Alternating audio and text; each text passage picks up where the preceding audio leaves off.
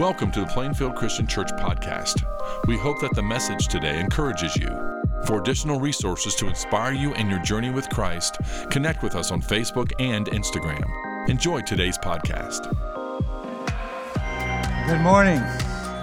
My name is Steve. I used to be one of the ministers here, and I'm very it's a great honor and a privilege to be here this morning. Luke's preaching in Chandler, Arizona this morning, and asked me to fill in his absence, and I feel quite honored to be asked. And of course, Jason Allison, my daughter and son-in-law, and Emma and Ethan always worship with you, and Diana's with me today. My grandson Leighton and his girlfriend Sophia are with me today, so it's nice to be with that biological family, and then I've got this broader family, and also new faces. New faces. I've not seen you before. You have no idea who I am, and you don't care to know who I am, really. It's no big deal.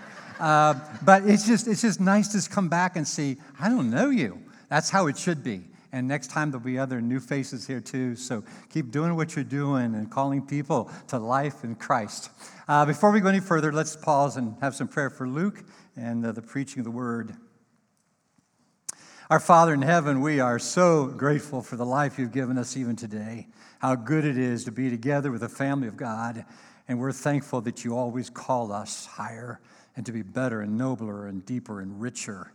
And today, we even want that. We lift up Luke to you today. We know that Chandler is going to be greatly blessed by his message today on Gideon, that it's a stellar message that I know you're going to use to resonate in their hearts. And I pray for our assembly here and wherever the Word of God is preached today, soundly and forthrightly, I pray hearts are connected with the God who made them and the Savior who redeemed them. May God be praised in Jesus' name. Amen. Caves can be dangerous places. A group of 17 high school students in New Zealand went on a field trip and visited one of the popular caves there. They followed the well-worn path deep into the cave, and they stopped at this metal platform that overlooked this deep chasm. Some of the boys realized it was a little shaky, so to scare the girls, they started jumping up and down. What they didn't know is that the men who put that platform there were not qualified engineers. On the day they put the platform there, they didn't have the right drill to put bolts into the side of the cave securing that platform. They used nails instead. And the platform collapsed, and those 17 students fell to the chasm beneath. Only 4 of them survived. Caves can be dangerous places. And no one is more familiar with the caves of life, whether they're figurative caves or literal caves, than David himself. We're so intrigued by his life. He begins as this gentle shepherd boy outside Bethlehem to become a great giant slayer to king-elect. He moves from being this composer of psalms in those hills of southern Judea to the serving in the court of King Saul. He moves from hunted fugitive to becoming Israel's king. He's humanly gifted to the very core of his life. And we're drawn to him, not necessarily at all because he is like polished marble for a person to emulate, but because we relate to his struggles. He's flesh and bone and blood. And he wrestles with spirit and soul and body, just like we do in the course of our life as well. But through all the journeys of life, he never was alone in the journey. He had friends. Terry Linebaugh tells about moving her family to Kentucky, and now when she was still putting things away, her 7-year-old little boy went on a bike ride. He came back and said, "Hey, I made some new friends." And she said, "Great, a boy or girl?" He said, "A boy and a girl." "Well, how old are they?" "Well, I didn't ask. I thought it'd be rude." "I think it'd be okay to ask how old your friends are." And so he goes back out to ride his bike, comes back, he says, "I found out how old they are. The girl's 65 and the boy's 70. You know, kids know the value of friendships, don't they?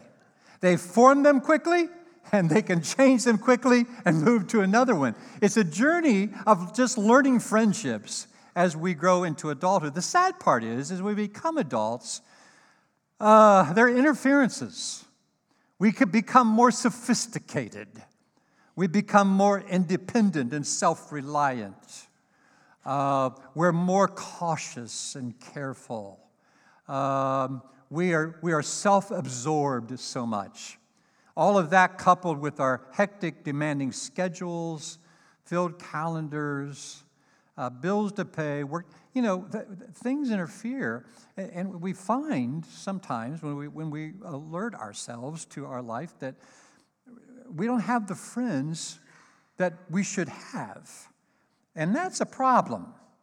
We're worse for it. The Mayo Clinic did a study on friendship and concluded that when we have good friends, we increase in health in so many areas. We increase in a sense of belonging, that friendships boost our happiness, they give us confidence, and they even improve our physical health and sense of well-being.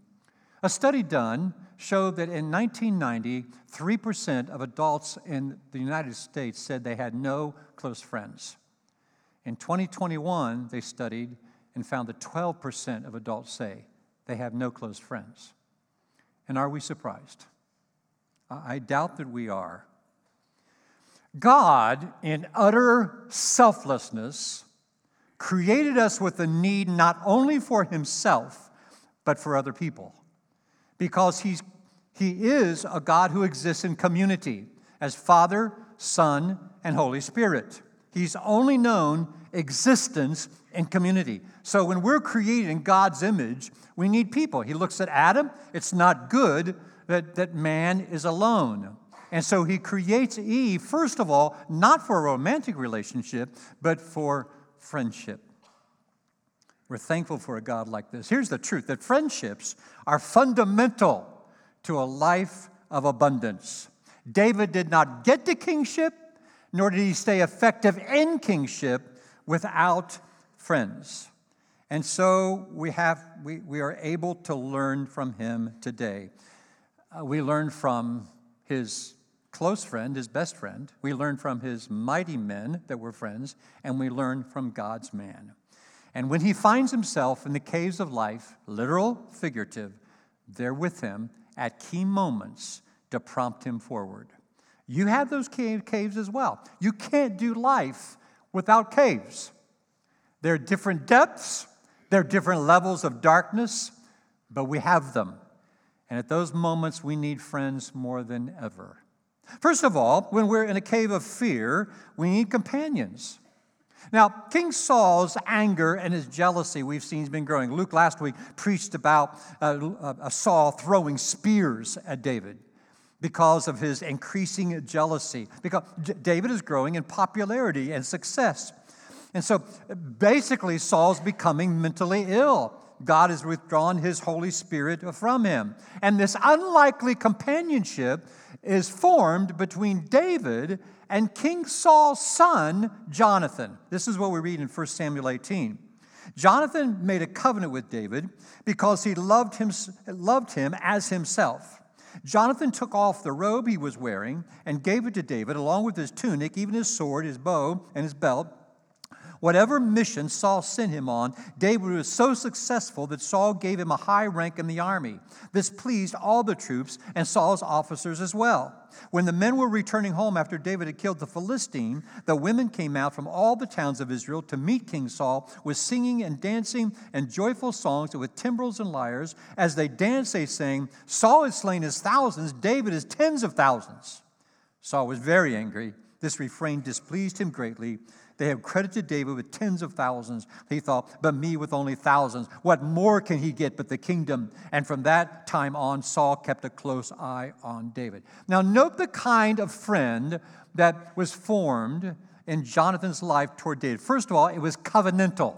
They formed this covenant. Now, a covenant is so binding that when your friend isn't doing what you think his part is, what her part is, you don't walk away. There is a mutual struggling together. There's a mutual standing together, even if the friendship is imperfect. And so here is, so many friendships today you probably discovered are like pop fizz. You know, pop the can, a little fizz for a while, and that's it, they're gone. And what has contributed to that, of course, is social media. Someone has a different opinion than you. You don't like their attitude. With the push of a key, they're gone. They are unfriended. And that I find that in people in my life who differ from me in thought, in politics, in taste, in life experience, in opinion, all those people help me strengthen my own life and what I think. If we're only around people who are just like us, we're not made better. I mean, no one is different than me than Jesus himself. And him speaking in my life makes me better. Friendships do the same thing.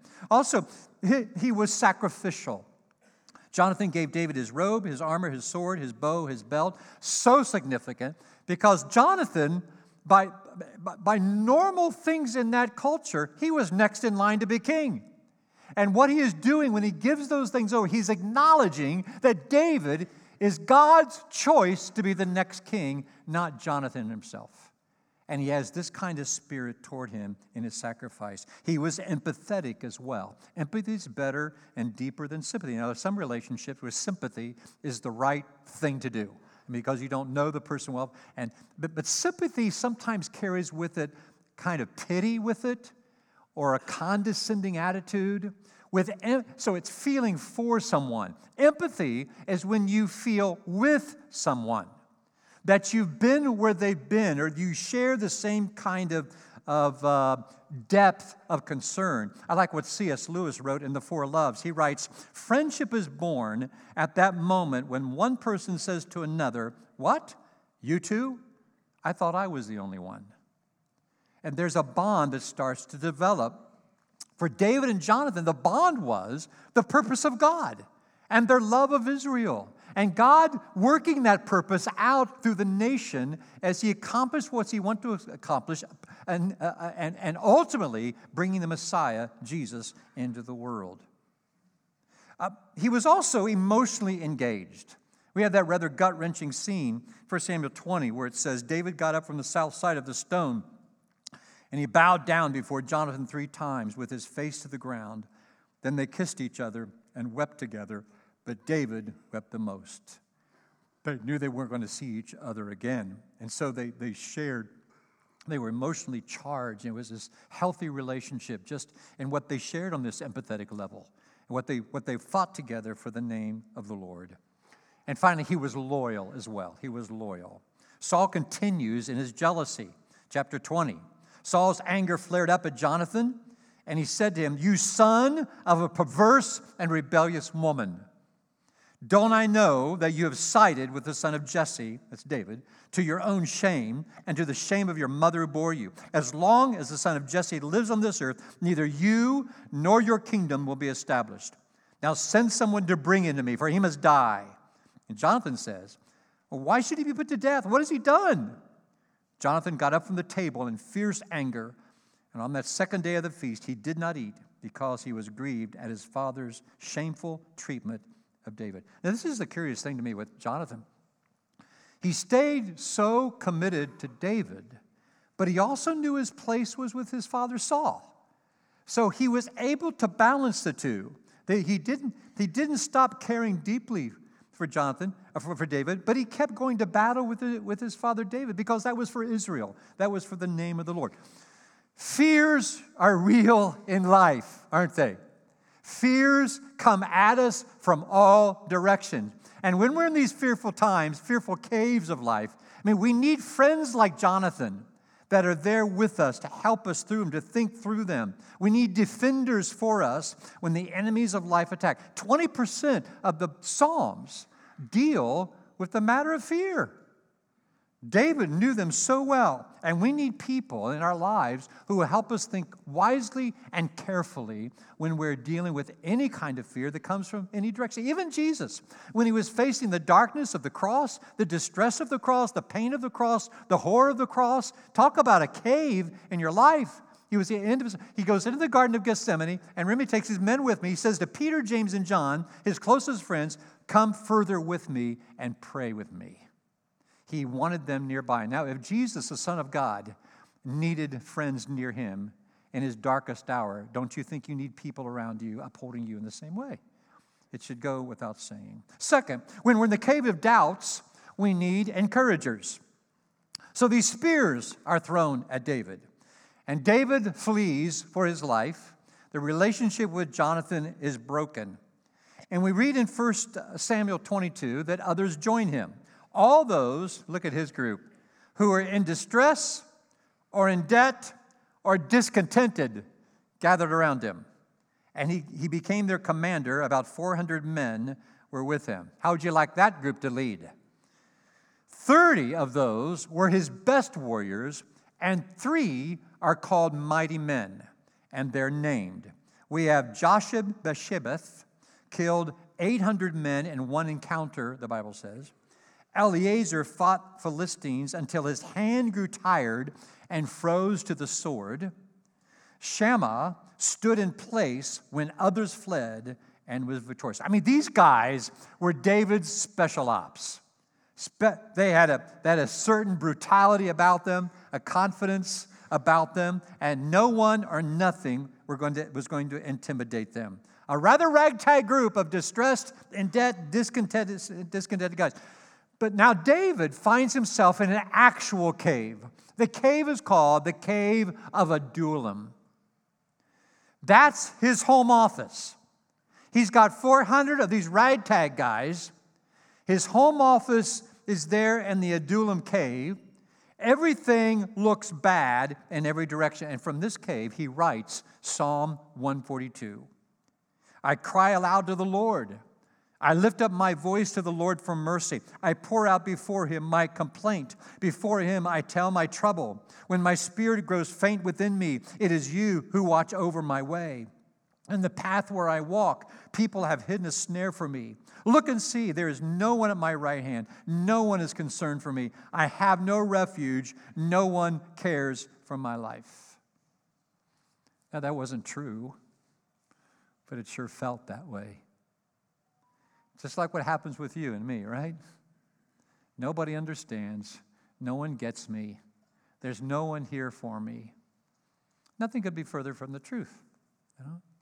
Typically in our lives, I suppose there are those rare situations, but certainly it should not be true ever in the family of God. There's always people around us. And we're so thankful for that. I remember meeting a lady in our church years ago.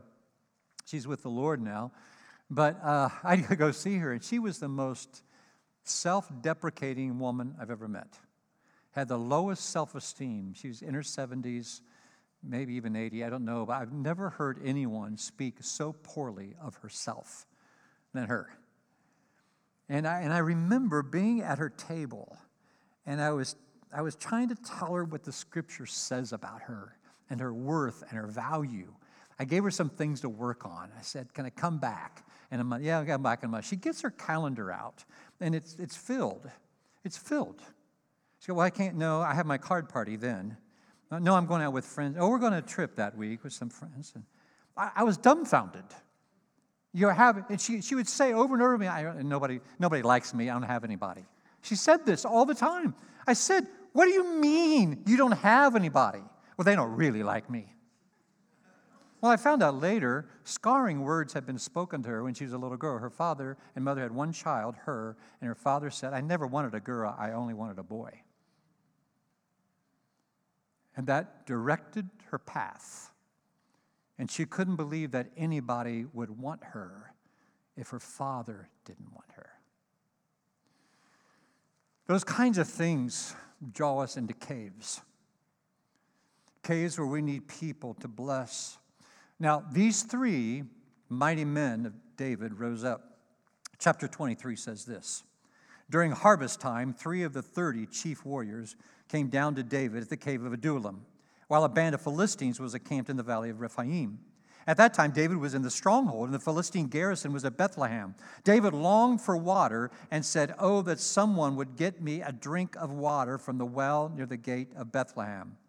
So the 3 mighty warriors broke through the Philistine lines, drew water from the well near the gate of Bethlehem, and carried it back to David.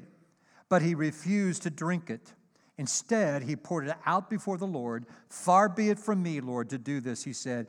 Is it not the blood of men who went at the risk of their lives? And David would not drink it. Now, what's going on here?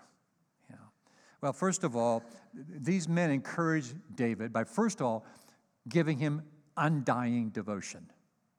What did they do? They heard the heart of their king. Now, David, I'm sure when he said that, was thirsty, but he didn't need to go to Bethlehem to get water.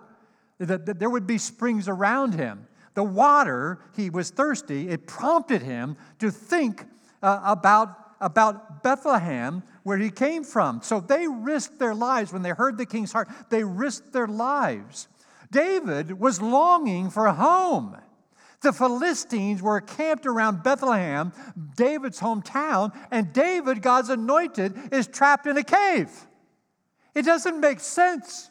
Why am I the one in the cave? They're in my hometown. Nothing looks good. What in the world is God doing? It seems like he must be going to plan B, and I'm not in it. And these men heard the heart of David.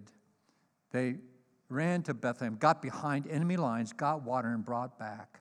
What undying devotion. Second of all, they gave him hope in that act. Because that means if they got behind enemy lines, the whole army could too. And that gave David hope as well, that God wasn't done with him.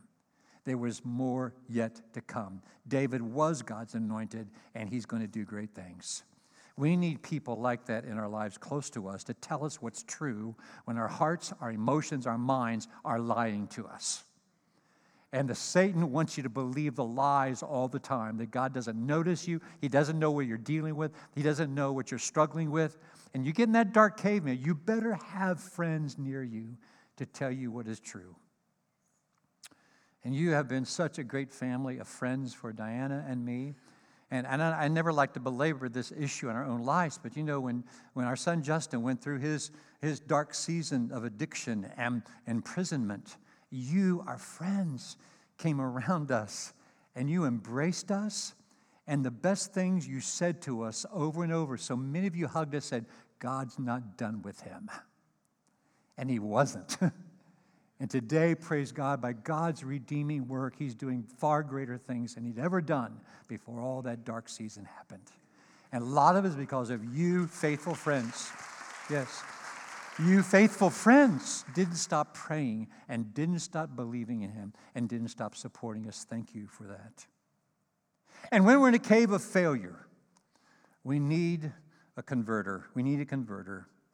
Now, unless you're new to the Bible, you are well acquainted with David's failure, his sin. He was tempted, and he was unwise. He didn't guard his heart and his life. His men were out in battle, and he saw Bathsheba taking that bath next door, and he had sex with her. She got pregnant, and he was scared about that, so he sends for Uriah, her husband, from the battle to come back, but he's such a man of character, he won't go sleep with his wife because it's not fair if the other men can't. So he sleeps on the front porch. Well, that failed, so David puts Uriah on the front lines of the battle to be sure he's killed, so everybody at least think he was with his wife. And David goes on his life like it's nothing.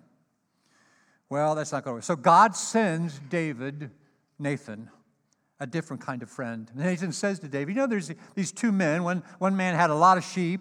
He's a wealthy man, and his neighbor had one little sheep that he loved on. He fed from his table, treated him just like a kid. And then the rich man had company coming for dinner, and so he stole that one man's sheep rather than use one of his own for dinner that night. And David said, that man ought to be executed. And Nathan said, David, you are the man. And David was exposed and broken before the Lord.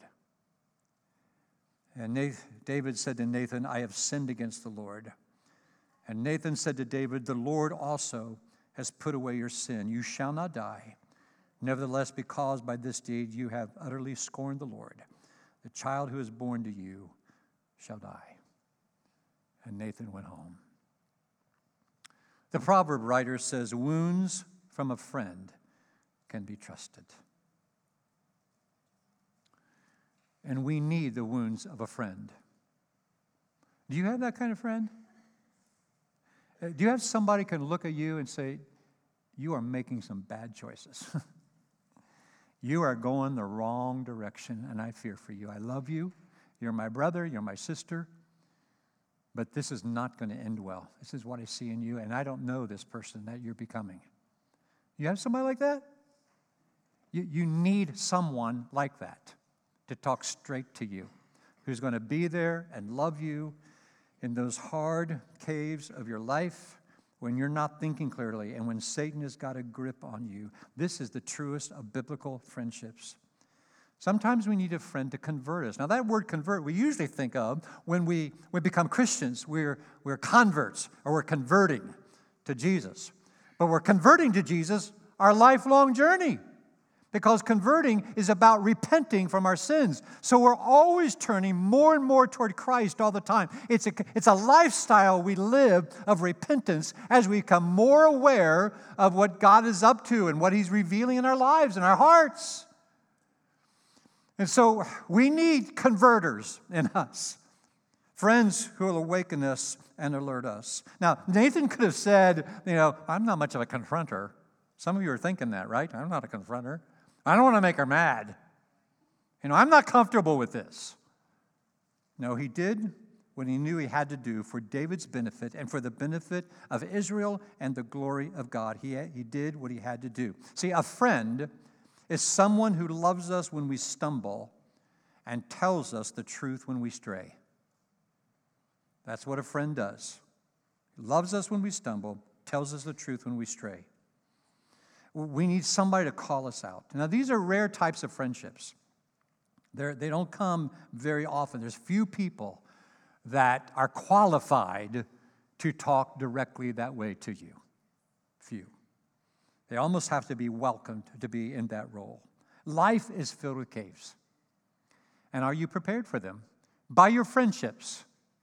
Let me give you 4 things to take with you as you develop friendships. First of all, be aware. Who is God putting in your life? Who is that? Can you name them? Can you write down on paper, here are people, my acquaintances, and here are people that know me a little better, and here's the core people that really know me, and here's 1 or 2 people that aren't going anywhere no matter what I do and how deeply I mess up. They'll be there no matter what. We need all the levels of those people. I don't have time to get into that, but they're all levels of friendships. And we need them at all levels. But sadly, we stop at the larger group, and we don't go any deeper. Second, be intentional. That requires investing. Investing time and interest and energy. Be together. Now, it's going to look different for men and women. Men typically are going to form deeper friendships by something they do together. Women don't need to do necessarily. They just need coffee. And if a woman says to a woman, can we meet for coffee? Sure, when can we? You say to a man, you want to meet for coffee? Why? What's this about? We're just suspicious, There's usually an agenda. And so men typically are better by some shared interest they're involved in. Third, be vulnerable. Now, we have to be careful in that. To be transparent, vulnerable takes a high level of trust. And to learn who that is takes time, and that's why that comes slowly.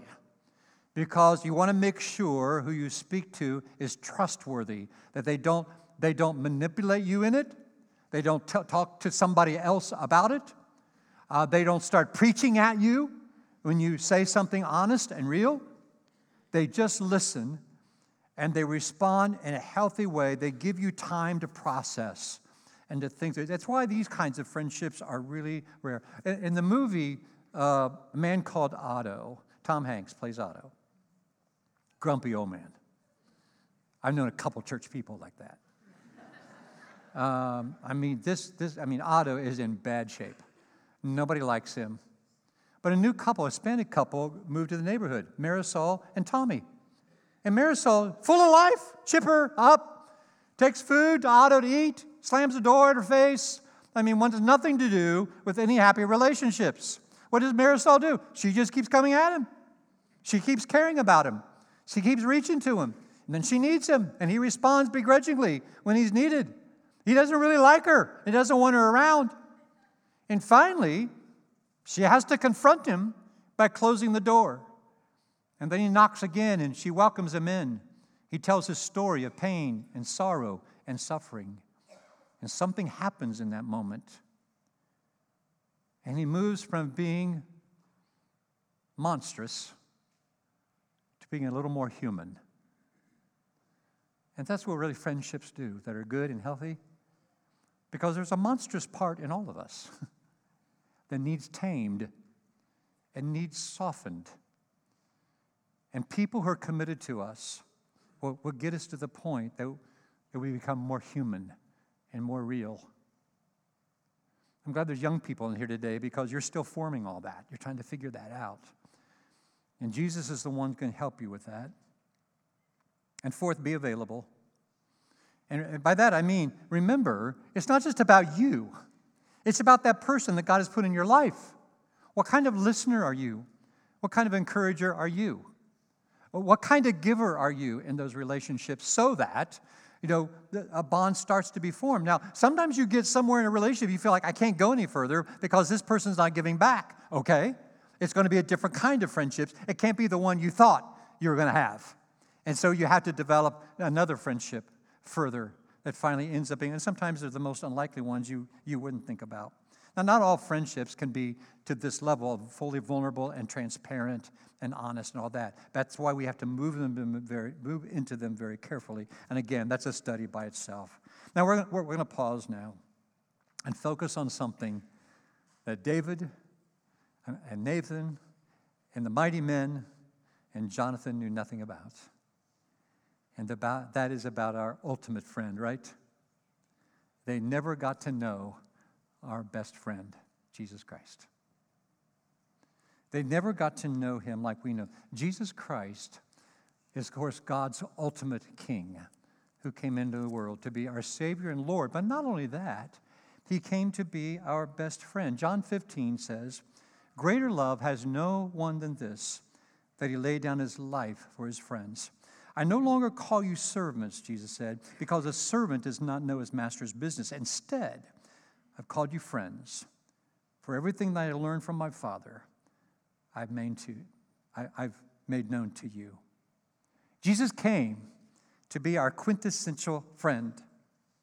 He willfully came and willfully entered the definitive cave of darkness and distress and pain and hardship and being misunderstood and misquoted and hated, unjustly tried. And his arms were spread open, and not only were they spread open, they were nailed open for us. And as our ultimate friend, he has only made us better. Now, if David's friends made him better, how much more our ultimate friend makes us better because of this supreme sacrifice. You see, Jesus is the perfect friend who will always let you in and never let you down. He'll always let you in and never let you down. Sing with me. What a friend we have in Jesus, all our sins and griefs to bear. What a privilege to carry everything to God in prayer. Oh, what peace we often forfeit. Oh, what needless pain we bear. All because we do not carry everything to God in prayer. The bread that we take and the cup that we drink represents the fullness of the friendship of Jesus. And this is the extent he went so that we could know him at this level of being a friend. And with him, we can be totally vulnerable and fully transparent. And he's not going anywhere, as I already said. He's the one that accepts us as our. And when he accepts you, it doesn't matter the degree to which other people accept you. Because you have the person that ultimately accepts you. And when he accepts you, then you're just better with people. Because if somebody walks out on you, well, I got Jesus. He loves me like I am. If you don't, that's your problem. It's on you, not me. He welcomes us in. What a friend we have in Jesus. And we just sang, oh, what peace we often forfeit. Oh, what needless pain we bear. And the worst of the needless pains, it's not about having cancer necessarily or Parkinson's disease. The needless pain is shame and guilt. That's the worst pain to carry. And needlessly, we carry it. And we don't have to. Not when Jesus is Savior and Lord. So I'm going to pray. And we're going to meditate as the guys sing further. What a friend we have in Jesus. You take when you're ready, and then we'll take the cup together. Let's pray.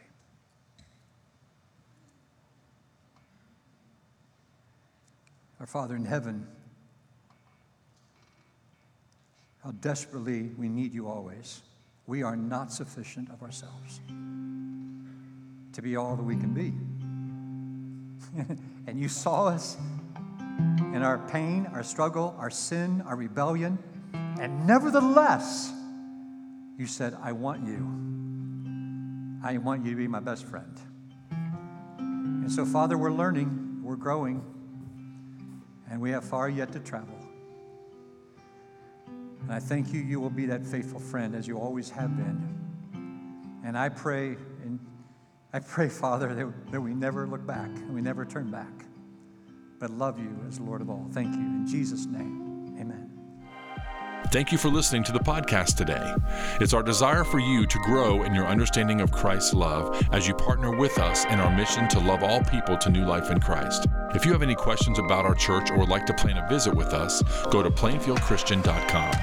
If you would like to receive our podcast every week, we encourage you to subscribe to the Plainfield Christian Church podcast on whatever podcasting platform you prefer. Have a great week.